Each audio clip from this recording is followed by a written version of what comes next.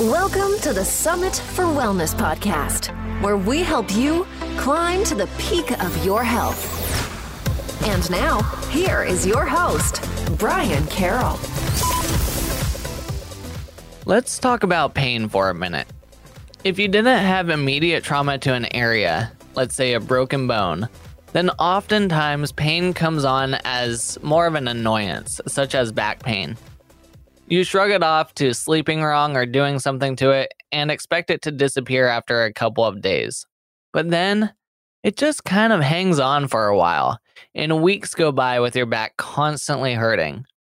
Finally, you had enough, and you go to your doctor, who then prescribes you a pain reliever and physical therapy. You do your physical therapy for a few weeks, and the pain continues. And then the next steps are an MRI with possible surgery, or you're just stuck dealing with it. But what if there was more to the pain story? And movement was only a small part of the equation. What's up, everyone? I'm Brian Carroll, and I'm here to help people move more, eat well, and be adventurous. And today, I have Dr. Angela Cortal joining me to talk about how to find the root causes to your pain. The problem with pain is that it is very multifactorial, which means painkillers and movement might not be enough to get you feeling great again. Before we dive into this episode is brought to you by my other company, Mountainside Herbals, which has products such as digestive bitters, our very popular Flu Ease tea, which flies off the shelf this time of year, and even raw honey that we harvested ourselves. For listening to the podcast, you can use the coupon code PODCAST to receive 20% off any order. Go to mountainsideherbals.com to learn more. Now, let's dive into my conversation with Dr. Angela Cortal. Dr. Angela Cortal is a naturopathic physician based in Oregon. She is passionate about reversing degenerative joint disease by addressing the root causes, and she loves partnering with her patients to optimize their health, happiness, strength, and well-being. Thank you for coming onto the show, Dr. Angela. Oh, thank you so much for having me. Of course, and I always like to learn more about the guests that come onto the show and hear more about your background. So can you tell us a little bit more about you, what got you into naturopathic medicine, and what is kind of your main focus? Sure. So I guess it starts in my undergrad years and maybe even a little bit before that. I've always been really passionate and interested in science fields, and incidentally at the same time had my own skiing accident that then led into a surgery and a very prolonged and slow recuperation through that while I was going through my undergrad in micro and molecular biology. And so on one front, I was going through my classes and my schooling, and on the other front, I was barely keeping it together physically. And and so as the years went by, I slowly got over some of the really bad chronic pain, but I had a lot of joint instability and weakness, and entered the naturopathic medical school, just interested in bringing my background in science to really helping people one-on-one in the moment, feeling like I was having just a real tangible impact in people's lives. And through my own education, through that program and my early years in practice, I got really interested on a personal level. Like, is there anything else that I can do to figure this out? Like, why am I still struggling with this now decade plus old surgical issue? And sort of put together the pieces between myself and PubMed and experimenting on myself and bringing my focus in addressing hormonal dysfunction and hormonal imbalances that I was with my patients, and integrating that into a chronic joint pain. You know, what is the overlap there? Because the more I delved into it, the more I discovered, it's not just me. There's a lot of people out there where there's something larger going on beyond just, that joint has wear and tear. No, there actually could be something to be addressed and corrected and sort of change the trajectory. So that's what I did for myself in a nutshell, and what I love doing with my patients. Which is interesting because your original injury came from some sort of action, right? And a lot of times we think of these type of injuries as, just from a movement standpoint. like you went skiing, you either crashed or you twisted weird and you hurt something in the process. But then, as you said, the pain continued for a long time. And then you had to start looking at, okay, what else can be feeding this type of pain in my body? So is this pretty common for people that they might get an injury from some sort of action and then the pain continues for much longer than you would expect it to, and it's due to other underlying issues in their body? Yeah, I would say it shouldn't. Ideally, that should not happen. Everything should be healing perfectly and on a relatively quick time frame. And when that isn't, that's when I think it's time to look deeper. Like, what is there structure-wise that just is chronically injured and didn't heal? Is there a small tear, or is it something more systemic, more metabolic, something to do with the rest of their body and their healing processes? Like something is standing in the way on that front. But I would say that it's really common. Maybe even to the extent of it's more common than healing up perfectly and quickly, unfortunately. Right. And so if there is pain that's lasting a long time, how do you start trying to figure out where that could be coming from and what the root cause might be? That's a great question. And that's like 100% what I love to investigate. I would say it starts first with getting all the information. So on first visits, patients are coming to me with some sort of chronic joint pain. I want to get all the information, not just what was that thing that started it, but what has the rest of the story been like? What has someone tried? What has their response been to that? Because that's really helpful. People think, oh, that thing didn't help, so I'm not going to bring it up. But actually, it's really helpful for me to know what didn't help as much as it is what has helped along that process, and sort of putting together their whole picture, getting a sense of what in their daily life, in their work duties, in their exercise regimen, what is stopping them, because not everyone's going to have the same triggers. Someone with knee pain, one person won't be able to get down on the ground, and just squatting down is going to be impossible for them. Versus someone else can't even go down a flight of stairs without holding onto the railing for dear life and taking it one at a time. So everyone's different, and kind of figuring that out involves a long conversation on that front, and then diving into the physical exam, trying to really bring that information to light. And I've had a number of patients where they've gone to various larger medical centers or other providers where they just really weren't given much of a physical exam.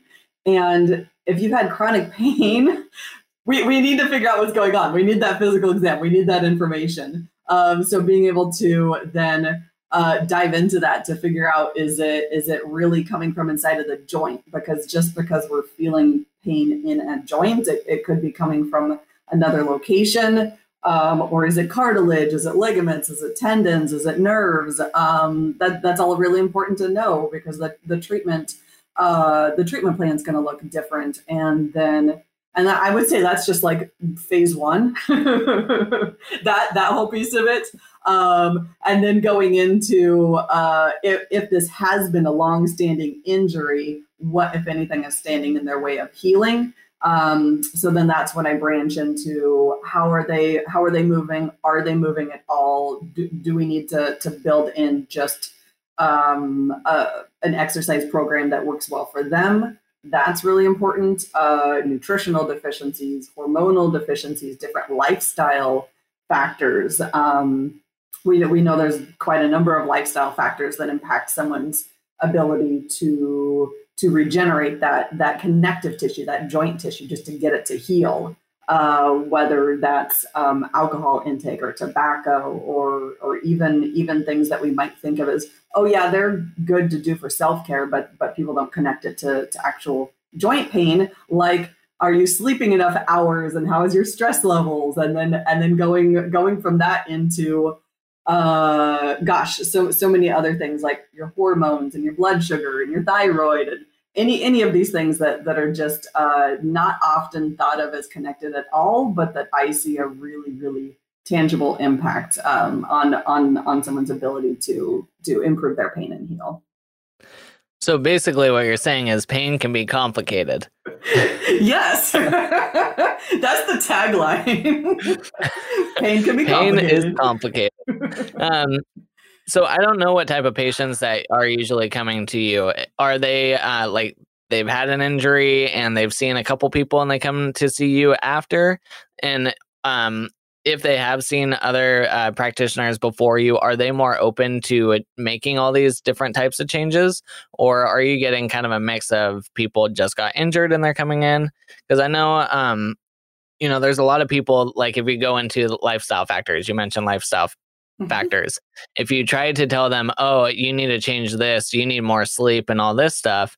And they're like, hey, I'm just here for my shoulder. My shoulder hurts. Like, I don't need you to tell me what to do with my life. Like, what kind of pushback do you get from that? That's a good question. And I guess I'll speak first to patient population, I guess you could say. And I have a number of patients who are coming to me specifically because they know I work with hormones and women's medicine, and they just incidentally bring up this nagging low back pain that's been there for 15 years. And I'm like, wait, okay, we're not going to glaze over that. We got to stop. And also that's important too. That's stopping you from being able to exercise and tie your shoes. Like we also need to address this. And then as far as patients who are coming in more specifically for pain, they may know that I do injection therapies, regenerative injection therapy. So yeah, some are like, I have pain and now do the injection, please, right now. And part of my first visit is assessing, maybe you're a candidate for it, but are you a candidate right now? And making a case. And I do think of it like this. I'm a lawyer presenting a case. If it's really in their best interest right now, or if it's their best interest if they haven't had labs done, they can't even remember. And they say, I don't know, maybe 10 years ago or more. I'm like, how about we just make sure you're not anemic? How about we just make sure you have enough thyroid? How about we just make sure you're not like diabetic or pre-diabetic? Because if you go through the route of injection therapies, any of those other things will impact your actual response to it. And so we're talking about like potential benefit of care versus deferring the care, a couple of weeks or maybe a couple of months. And I would say that most patients are open to that. And I think you're right that the amount of frustration and time someone has gone through this system, that system, feeling like nothing is working. I do believe that people are more open to looking at their pain more holistically, if you will, just because the other stuff didn't work. They went through, all the ibuprofen in the world.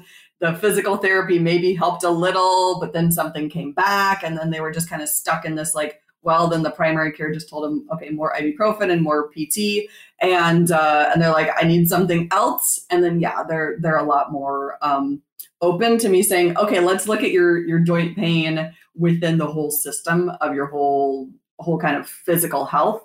I remember a patient, it was maybe 2 years ago, that I saw for some chronic shoulder pain. And one of the first things she said to me is like, you're my seventh doctor to look at this. And I said, well, then my only job is to make sure that we end it right here, that there is no number 8. And yeah, we did. We figured out for her case, there was a ligament tear due to her work duties using her upper body and shoulders. And there was no number 8. That's great. Yeah. And you also in there, you brought up a very interesting point because people, a lot of times if they're following just a standard care process, they go to their primary care physician, they tell them, like you said, ibuprofen and PT. They go to PT doesn't work. They kind of do the loop all over again. And then the next step is, okay, go see a surgeon, orthopedist, whatever it is. And then now you're stuck in a loop of, now we're looking at surgery. And for a lot of people, that's kind of the route they get stuck with because they don't know of these other options, which is great that we're talking about this. But what would you do to be able to get more people to recognize that maybe that surgery option isn't what you need. There's other steps other than ibuprofen and PT that might be more important, and you need to look at that first. Well, I mean, that's what I'm trying to do, is get the word out there that like the ibuprofen, is used to reduce inflammation, to reduce pain. Physical therapy is great. So I'm definitely saying like there's for sure a role for that. And I just wish that like in that early conversation that more people, from the provider and also from the patient standpoint had the knowledge and awareness. Is like, there's a lot other things we can look at before surgery. Like, yes, surgery is needed for some people. I would just say that probably not the number of surgeries that happen if all these other things were looked at. Potentially people could put off their surgeries, or not as many people would need the surgeries. And also for a lot of my patients, they're being told maybe they do have the surgical consultation. They're like, yeah, it's not bad enough yet. Come back in 5 or 10 years when it's worse. They're given nothing else. They're given basically no hope but to just sit there in their pain for years or a decade and then come back for the surgery. It's like that. I think we can buy you some time. And I say that because of all the many patients and all the positive outcomes I've seen. Like, there's more we can do. It's just a matter of awareness. Right. Yep. That's exactly it too. And then I don't think people also understand that, surgery is a business too, right? If you were shut down for 4 months due to COVID and you weren't performing surgeries and you have bills to pay, then right now, I mean, people are going to be pushing more for surgery than they were before, which is kind of a sad reality, but it's true. It is. And there's been a lot of really hard or really challenging things going on. And if there's been one of the few little glimmers of positives, it's been that some patients have seen me because they could not get into the surgeon. And they were so desperate that they just Googled like non-surgical options for hip osteoarthritis, because that surgical center was closed. They couldn't even get in for the consultation. So there has been a slight positive to everything else that's been going on, is that some people are now taking this time where they're just sitting at home in pain, being told that the medical center is closed, and this is finally the time that they've had to find a different route for themselves. That's perfect. So one of the things you have mentioned is metabolism can impact pain, and then hormones can impact pain. Can you explain more about how both of those can impact pain? Yes. So metabolism can and does mean many things, but within our context, I would say inflammation is a really top one. We know there's a lot of inflammatory markers that we can check on labs that are associated with different chronic diseases, such as heart disease and high blood pressure and diabetes. So some of these we can check, and some are actually coming even specifically from our fat cells. And so cytokines are certain inflammatory markers, and we know that those coming from fat cells, adipokines, can be elevated in and around osteoarthritis. And it's this sort of snowball effect where we don't really know chicken or egg what starts, but in osteoarthritis, if there is also some metabolic disease, then the adipokines, the inflammatory markers, are creating this sort of effect where they're creating more of the osteoarthritis process, which then in turn is upregulating, is increasing the adipokines. And some really interesting research, I think I happened upon it earlier this year, was looking at knee osteoarthritis. And in the fat pad right next to the knee, they found that's where most of those adipokines were coming from. So literally the fat right next to the joint is what was kind of setting off the joint, which was in turn setting off the inflammatory markers coming from the fat. And then jumping into glucose, insulin. So a lot of people are aware of the importance of checking your blood sugar and making sure that's well regulated because of diabetes and pre-diabetes. But we also know that just generally having insulin resistance or some of the markers of insulin resistance as sort of a chronic metabolic hormonal dysfunction is fairly common. The most recent stats I had come across is about 7 in 8 of the adults in the U.S. have one of the markers. You need 3 to get the diagnosis. But that being said, a lot of people, a lot of the adults in the U.S. Have some of the markers of metabolic disease, and so we see that also have this sort of setting off the degenerative joint processes and creating this effect where after meals there's this increase of insulin that happens in the environment of insulin resistance. Which then directly irritates and inflames the joints. We can actually see this. I don't do this, but in research, they can check the fluid inside of joints and find increasing insulin. So that's actually a really early marker of insulin resistance is increased insulin within the joint synovial tissue or synovial fluid. Excuse me.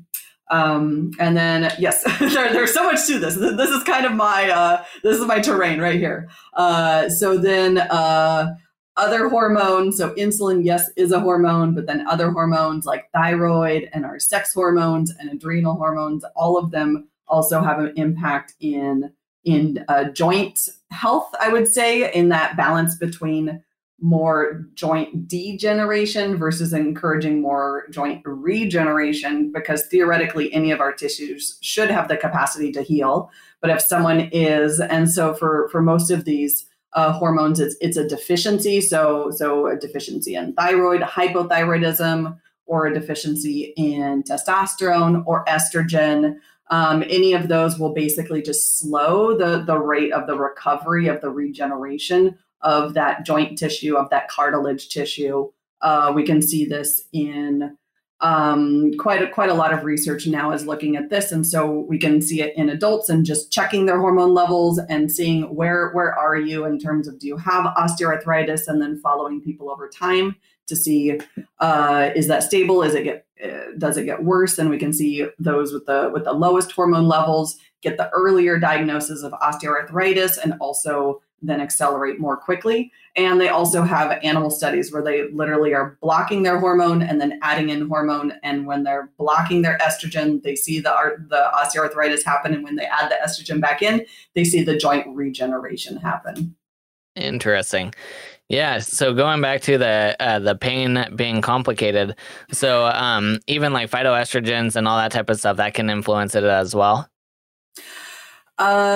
Yes. Yeah. There's so many things that can influence, if we're talking specifically about estrogen and estrogen receptors, there are things that are estrogen mimicking and estrogen blocking. And then in the middle, I'd say there's also compounds that are estrogen modulating. So some things will overall confer a net negative estrogen, circulating estrogen levels. Some will be sort of adding to the estrogen and creating an increase. And then some are a little bit more balancing.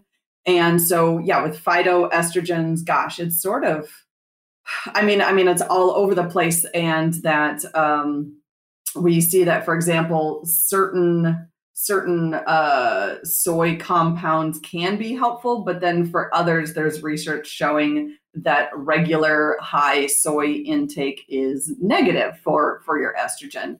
And so we have a couple of things going on, which is not only what if anything is the soy itself doing, but then in the context of if this is not an organic food product, what has been applied to it, and is that also a xenoestrogen? Are any of the chemicals that are put on these crops also affecting our estrogen levels? We know that just in environmental science, just about anything we don't want in terms of plastics and pollutants and those kind of things can have a negative impact on our hormones. It's quite widespread, and we just have to, be our own advocates for just clean eating, making sure you know what's in your food and knowing what's in your environment, in what you're putting on your body, in detergents, in kind of all of that. And then are you also looking at other environmental issues such as mold?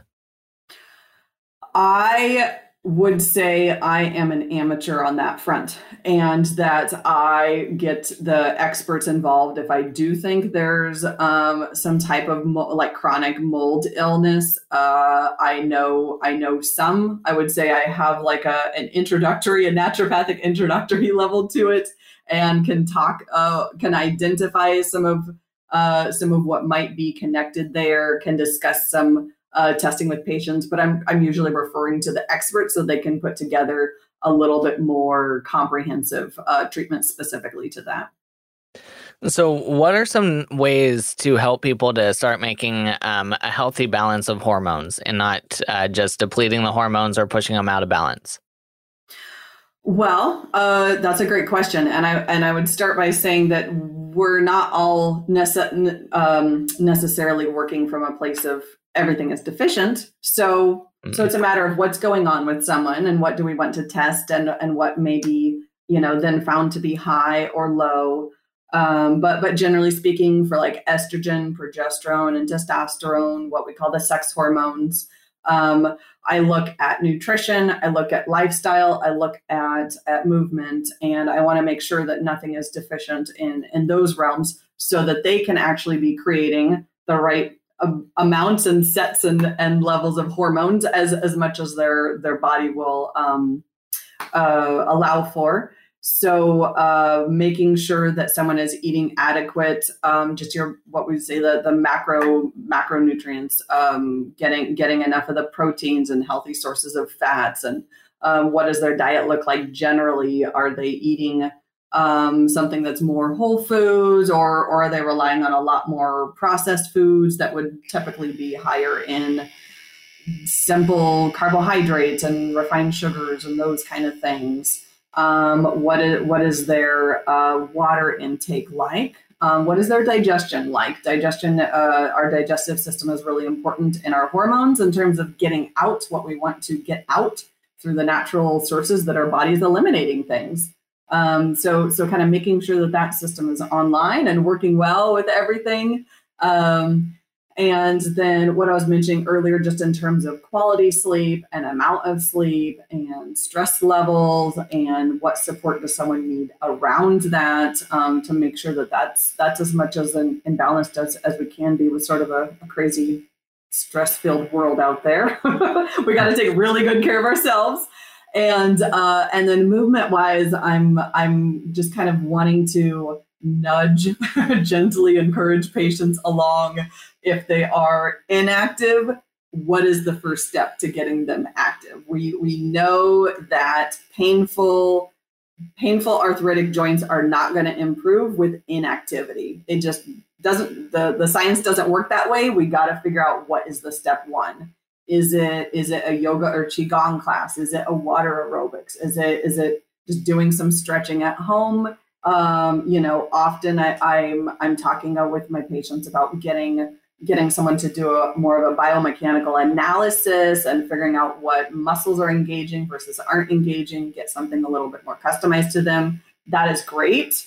And also, I just want all my patients to get moving. If they're not moving, just get them moving, and then get those muscles turning on without any muscle engagement, muscle strength. There's a lot more force going through those joints than really needs to be. We need the muscles to kind of take over their share of the load of our just weight walking around this world day to day, and then also during physical activity. So kind of getting those muscles turned on when they're supposed to be, getting them strong, building up those muscle fibers. That creates its own kind of positive feedback loop with our hormones, so that we're getting a much better balance of the testosterone, of the estrogen when someone is developing their muscles versus in that previous state of minimal or no activity. So when you are trying to develop better muscle fibers and increase muscle or lean tissues, have you noticed a lot of people are consuming low levels of protein in their diet? And are you advising them to increase protein levels? And if so, what how much protein per pound of body weight are you looking at? That's a great question. So I would say that not all patients, but a decent amount, if they are actually tracking their protein intake, are lower than what we want. And so just kind of generally, globally, I work with a lot of women. And so I would say that, gosh, they may, some averages may be like 35 to 50 grams of protein a day. And I know they're going to get that's something that's inhibiting their healing. We need to get a little bit more protein on board, because that is one of the building blocks of regenerating this chronically injured tissue. So I'm boosting them up. I'm like, okay, next step is 65. And maybe I don't personally see patients with advanced kidney disease, so I'm not having to walk a fine line between any sort of protein intake concerns, generally speaking. So I would say that I'm increasing my patients, boosting them up from a deficiency to, 65 is kind of a first step, more like 75 to 100 grams. And that is, we just talk about what works best for them, what they like to eat, what they will eat, what they will cook, and figure out if that's meat, eggs, if they're kind of maxed out on their meal wise, and they're like, I cannot eat any more beef and eggs, and if we're adding in like collagen powder, I tend to use collagen powder if I'm using a protein powder, just because of its ease on the stomach. I don't have to worry about the kinds of dietary intolerances with like soy and whey and those kind of things. I tend to find that patients don't mind it. They can get an unflavored or a flavored one. So kind of incorporating it into their life seems to be pretty easy if I'm adding in something, specifically a supplement. Yeah, it seems like a lot of people aren't consuming as much protein as they think they are. And then once they start adding more in, they do feel pretty full, and it can be hard for them to get more in. Yes. Yep. And so and also if someone's eating like 2 meals a day instead of 3, most of us are not going to eat 6 or 8 eggs in a sitting. Yep. So it's figuring out like what in their current meal plans can be adjusted. And then do we need to add something else extra? I am personally just not a fan of putting the collagen powder straight into my coffee. I like my coffee to taste like coffee. so if I'm doing a collagen powder, I'll do like one of those like mocha flavored ones and just pretend it's like a totally different thing. It's not my coffee. It's a totally different beverage. So, you're getting a lot of information from just a health history report with people. And then once you start getting some ideas of different areas that you want to take a deeper look at, are there specific lab tests that you like to run to try to gather more information, or is it very dependent upon what you see in front of you? It is very much individualized, but I definitely am wanting to get a sense of timing of past labs. Like if nothing has been run in recent history, then let's talk. Maybe that's not me ordering it. Maybe they're already going to see their primary care pretty soon. Great. Okay, so we talk about like it's nothing for step 1. It's nothing extremely in depth. It's like let's just get your basics first to see what further we need to dig into there. So like, I just want your glucose, your hemoglobin A1C, like just get any thyroid test whatsoever. Just get your CBC and your metabolic panel. Like, let's just get some basics run first, if that hasn't been done in a while. If I am concerned or wanting to work up to rule out some inflammatory disorders or rheumatoid arthritis that we haven't really mentioned. So if I'm wanting to see if their joint disease is due to an autoimmune condition, then yeah, there would definitely be different panels I'm running there. Uric acid is something that I do check pretty commonly because I kind of have my foot in each world of this kind of metabolic concerns and joint disease, and I see that uric acid is sort of a direct interaction there. And then the hormone panels is definitely case by case. If someone feels like my energy is great, everything feels good, I just hurt my back, doing some sort of physical activity, or I have a number of patients that fall off ladders and horses and things. So it's like, okay, it was just an injury from this, but nothing else, taking all the rest of their history, everything seems pretty good. Okay, I'm not necessarily going to say we definitely need to run every hormone on you. But if a patient is coming in for lingering sacroiliac pain, plus fatigue and hot flashes and weight gain and their sex drive fizzled up, and then okay, like let's think about this as, yes, there's something joint pain going on, but I want to see what else is going on. Then that's where I'm doing more of the hormone evaluation as well. Do you have kind of a basic protocol or treatment that if someone comes in and they have joint pain of some sort, do you start with, okay, let's start here, and then we can start looking at labs, but this is kind of the baseline level that you want to get people at first? That's a good question. Kind of. I would say I have framework, and that framework is influenced by what they are experiencing on a musculoskeletal and how that's impacting their daily life, plus like how much of everything else, kind of general symptoms, hormonal symptoms, are going on.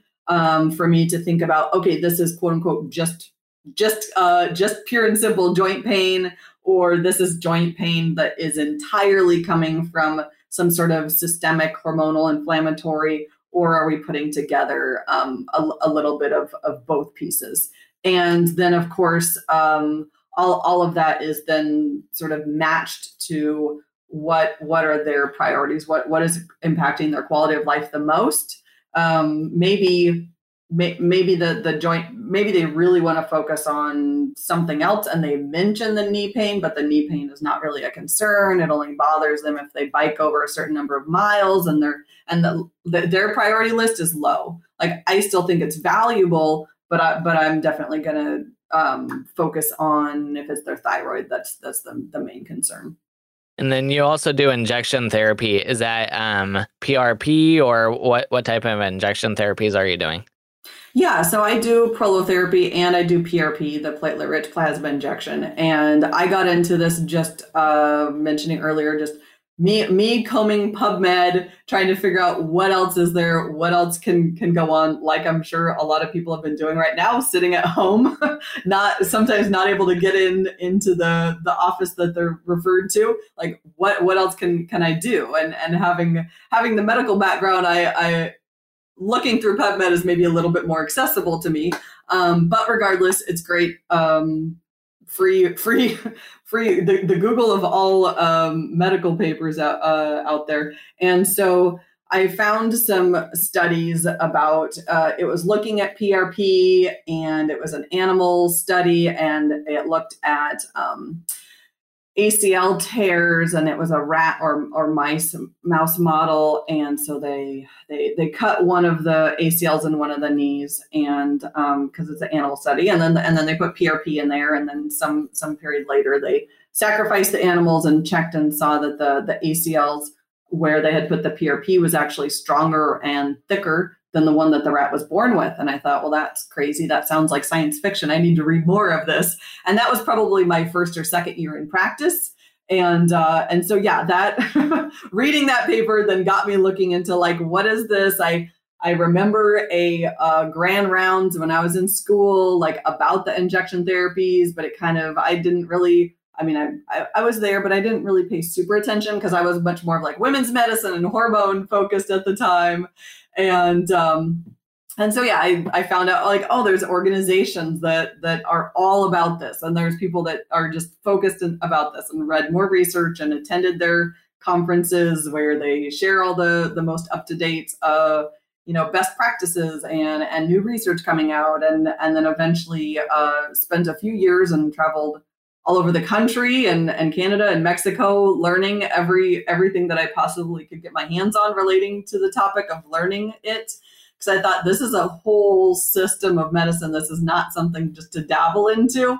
So I'm going to jump in with both feet. And yeah, I got I got training from all sorts of organizations and people. And And yeah, so probably 5-6 years ago, started bringing that into my practice. And it was my academic and personal interest in PRP that got me into it, but I actually do a huge amount of prolotherapy. That's predominantly what I do, just because I guess it's what I the technique of prolotherapy is pretty unique. It's definitely a lot different than if people out there have had cortisone injections, like the whole analyzing the joint and assessing ligaments and where the injections go is its own system of medicine. And it made a huge impact on me. And so I started bringing it into my practice and saying, oh, this works really great. And that, yeah, sometimes I use PRP and I like it, but so much of the time, prolotherapy works really, really well. Do you want to talk about the difference between a cortisone shot and prolotherapy? Because I know a lot of people, they feel really good after a cortisone shot for a little tiny bit and then it wears off. So can you talk about what's going on there and what's the difference? Yeah, so I would say on the surface, they might seem similar, but behind the scenes, they are entirely different. So on the surface, your knee hurts and the injection goes to your knee. Where this isn't like acupuncture where you're treating a different part of the body. So with the cortisone injections, it is a steroid medication inside of the syringe. So that's what's getting injected for those that don't know. So that goes in there and it gets inflammation, just like disperses the inflammation, blocks it right out of the joint right away. So while a lot of my patients have described that the cortisone injection can be a bit painful in the moment, the pain relief is pretty quick. Like right away, people are noticing like, oh wow, that feels great. My joint doesn't hurt. And just depending on what's going on, if that really was the only and true source of the pain, that could last a really long time, that pain relief. Or it could start to wear off within a couple of weeks or a couple of months. And my thinking about that is that, yeah, the inflammation was perhaps part of it, but there's obviously something else going on that made that wear off and made it just not a long-term treatment. Versus with the prolotherapy and the PRP, so those are under an umbrella we'd call regenerative injection therapies. And so the whole why, like how it works is the injection is creating this, I guess I explained to patients, like it's communication. I need to figure out where the injections go. And then the injections themselves are providing communication to your body, in essence, sort of tricking it or just telling it that no, this isn't a chronic injury. This is a new, fresh injury. You just got injured right here. So bring in the immune system, bring in just the healing processes that we all have within us and reheal that tissue, reheal that cartilage, ligament, tendon, joint, just generally speaking. And so they all have numbing agents in them by and large. So there can be a brief numb pain relieving effect from that. But their intent isn't just to, okay, we just get the pain, just suppress the pain, suppress the inflammation, and our job is done here. There's really a deeper goal to it, and that's to get the joint to heal, to get it to kind of a new and better place.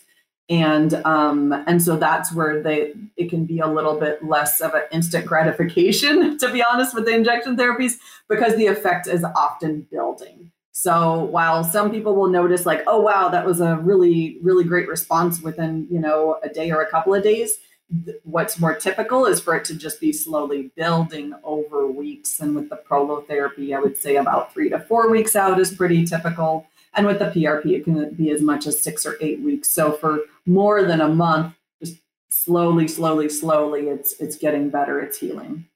And is it true if you get multiple cortisone shots in the same location, then it can start to degenerate the joint? Yes. What I will say is that research shows that with 3 or more within a year, it will increase and accelerate degenerative joint disease or osteoarthritis, same thing. What I would say is that we don't know that 1 or 2 is 100% harmless. It's common. It's done. There's millions of people out there getting it. But we can't say that 1 or 2 is perfectly fine and then suddenly 3 is terrible. My take on it is that we just don't have enough research comparing, saying, okay, we know 3 in a year is bad. Let's compare that to 2. Let's compare that to 1 and see if we really do have a true like dose dependent response, for example. So we see 2/3 of the damage with 2 in a year as opposed to 3, and 1/3 of the damage with 1. We don't have that fine detail of information. So I think they should be considered cautiously. There can of course be a benefit, but there can also be a risk as well. Well, do you have any final things that you want to touch on for chronic pain and just joint disease in general? I would say I just want to encourage you all to just keep going. If you feel stuck, just keep going. If you're not getting the answers, just keep going. If you feel like your doctor isn't listening to you, or that you're like, crap, my joints really do hurt, and I don't think I have gotten a decent physical exam. The prescription pad just came out, and their hands never contacted that joint that hurts. Just find more options. There's more out there. If you feel like you're stuck in a waiting game or just plain stuck, keep investigating, keep going. That's how I figured out my path, and that's what I help with my patients as well. And then what do you do each day to improve your own health? I am a super good sleeper. I have never been someone who scrimps on their hours. Going through my 9 years of undergrad and medical school, never an all-nighter. I definitely believe in the restorative powers of sleep. And if I get under 8, I'm like, I feel like I'm losing something, like losing a game. It's like gamified. I'm like definitely over 8 hours every night. And then, people can find you at drcortal.com. And you also have a new book that's just been released. Do you want to talk about that book? Yes. So my book, Younger Joints Today, just came out a couple of weeks ago. And it's more on this topic. If you are curious about thinking like, yeah, I feel like there probably is something more going on with my joints. What could it possibly be? This is laying out my whole thought process, organized into a 7-step approach where you're going through all of these topics. And I talk about what do we know as far as all these other things that are really never connected with joint pain that actually do have a real appreciable impact. And it's up on Amazon. If you're an ebook reader, it's in Kindle. And if you're a paperback reader like me, then it's also up there as well. Perfect.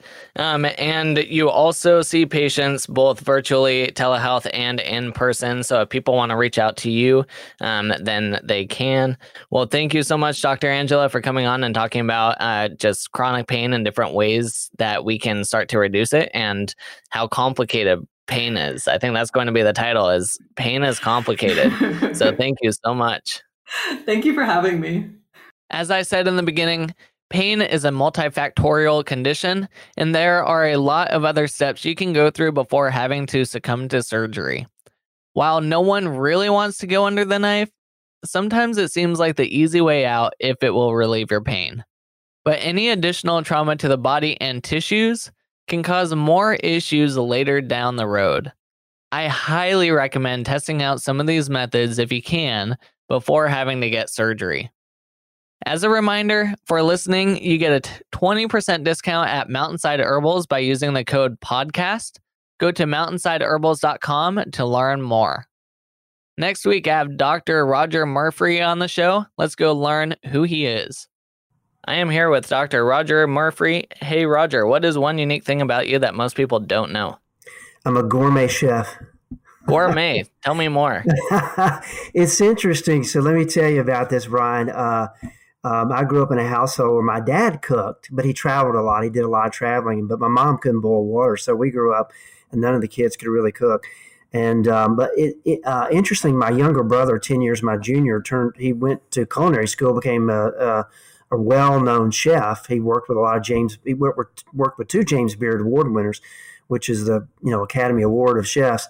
And about 8-9 years ago, I was grilling out some chicken. We're on a vacation, no condiments. Usually you smother that in Worcestershire sauce or whatever, and you think, okay, that's gourmet, but I picked some herbs out of a garden and put them on there and realized, wow, that was good. That was good. And so I've just, over the last 8 or 9 years, I've just turned into a passionate, gourmet cook. I just have, all these cookbooks I cook out of. And so it's been a real blast.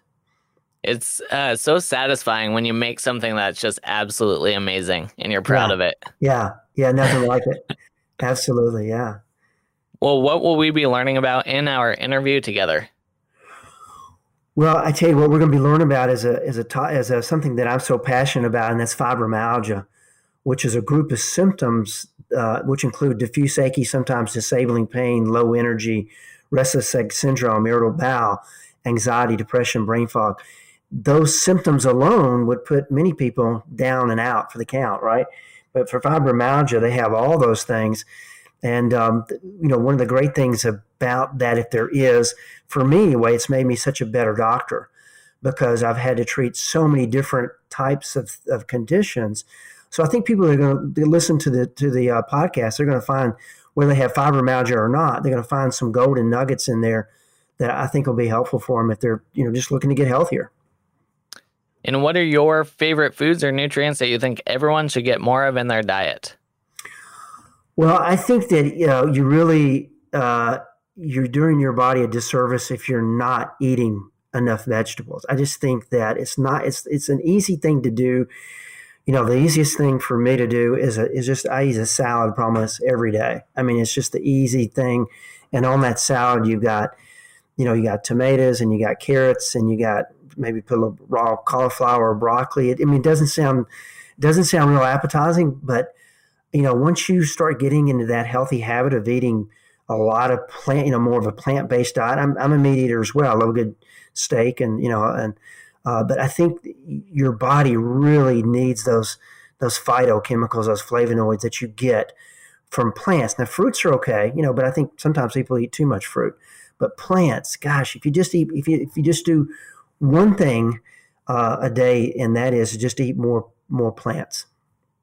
Yep, too much fruit, not enough vegetables. That sounds like the ratio most people follow. Yeah. And what are your top 3 health tips for anyone who wants to improve their overall wellness? I think number one is, I really believe that everybody needs an hour of power. And they may start off as a quarter of an hour of power, but if you find time to watch TV or you find time to be on Facebook or whatever it is, you can find an hour, carve out an hour, and you can divide that hour up in different ways. But for me, it's part of that time is meditating, or it could be prayer, whatever you feel more comfortable with.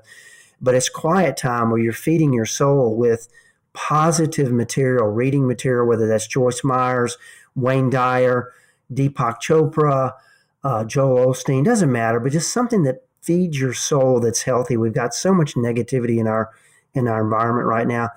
And then I believe that any, stretching, really stretching, and then affirmations and goal setting, I think are important to review those every day. And then my number one is exercise.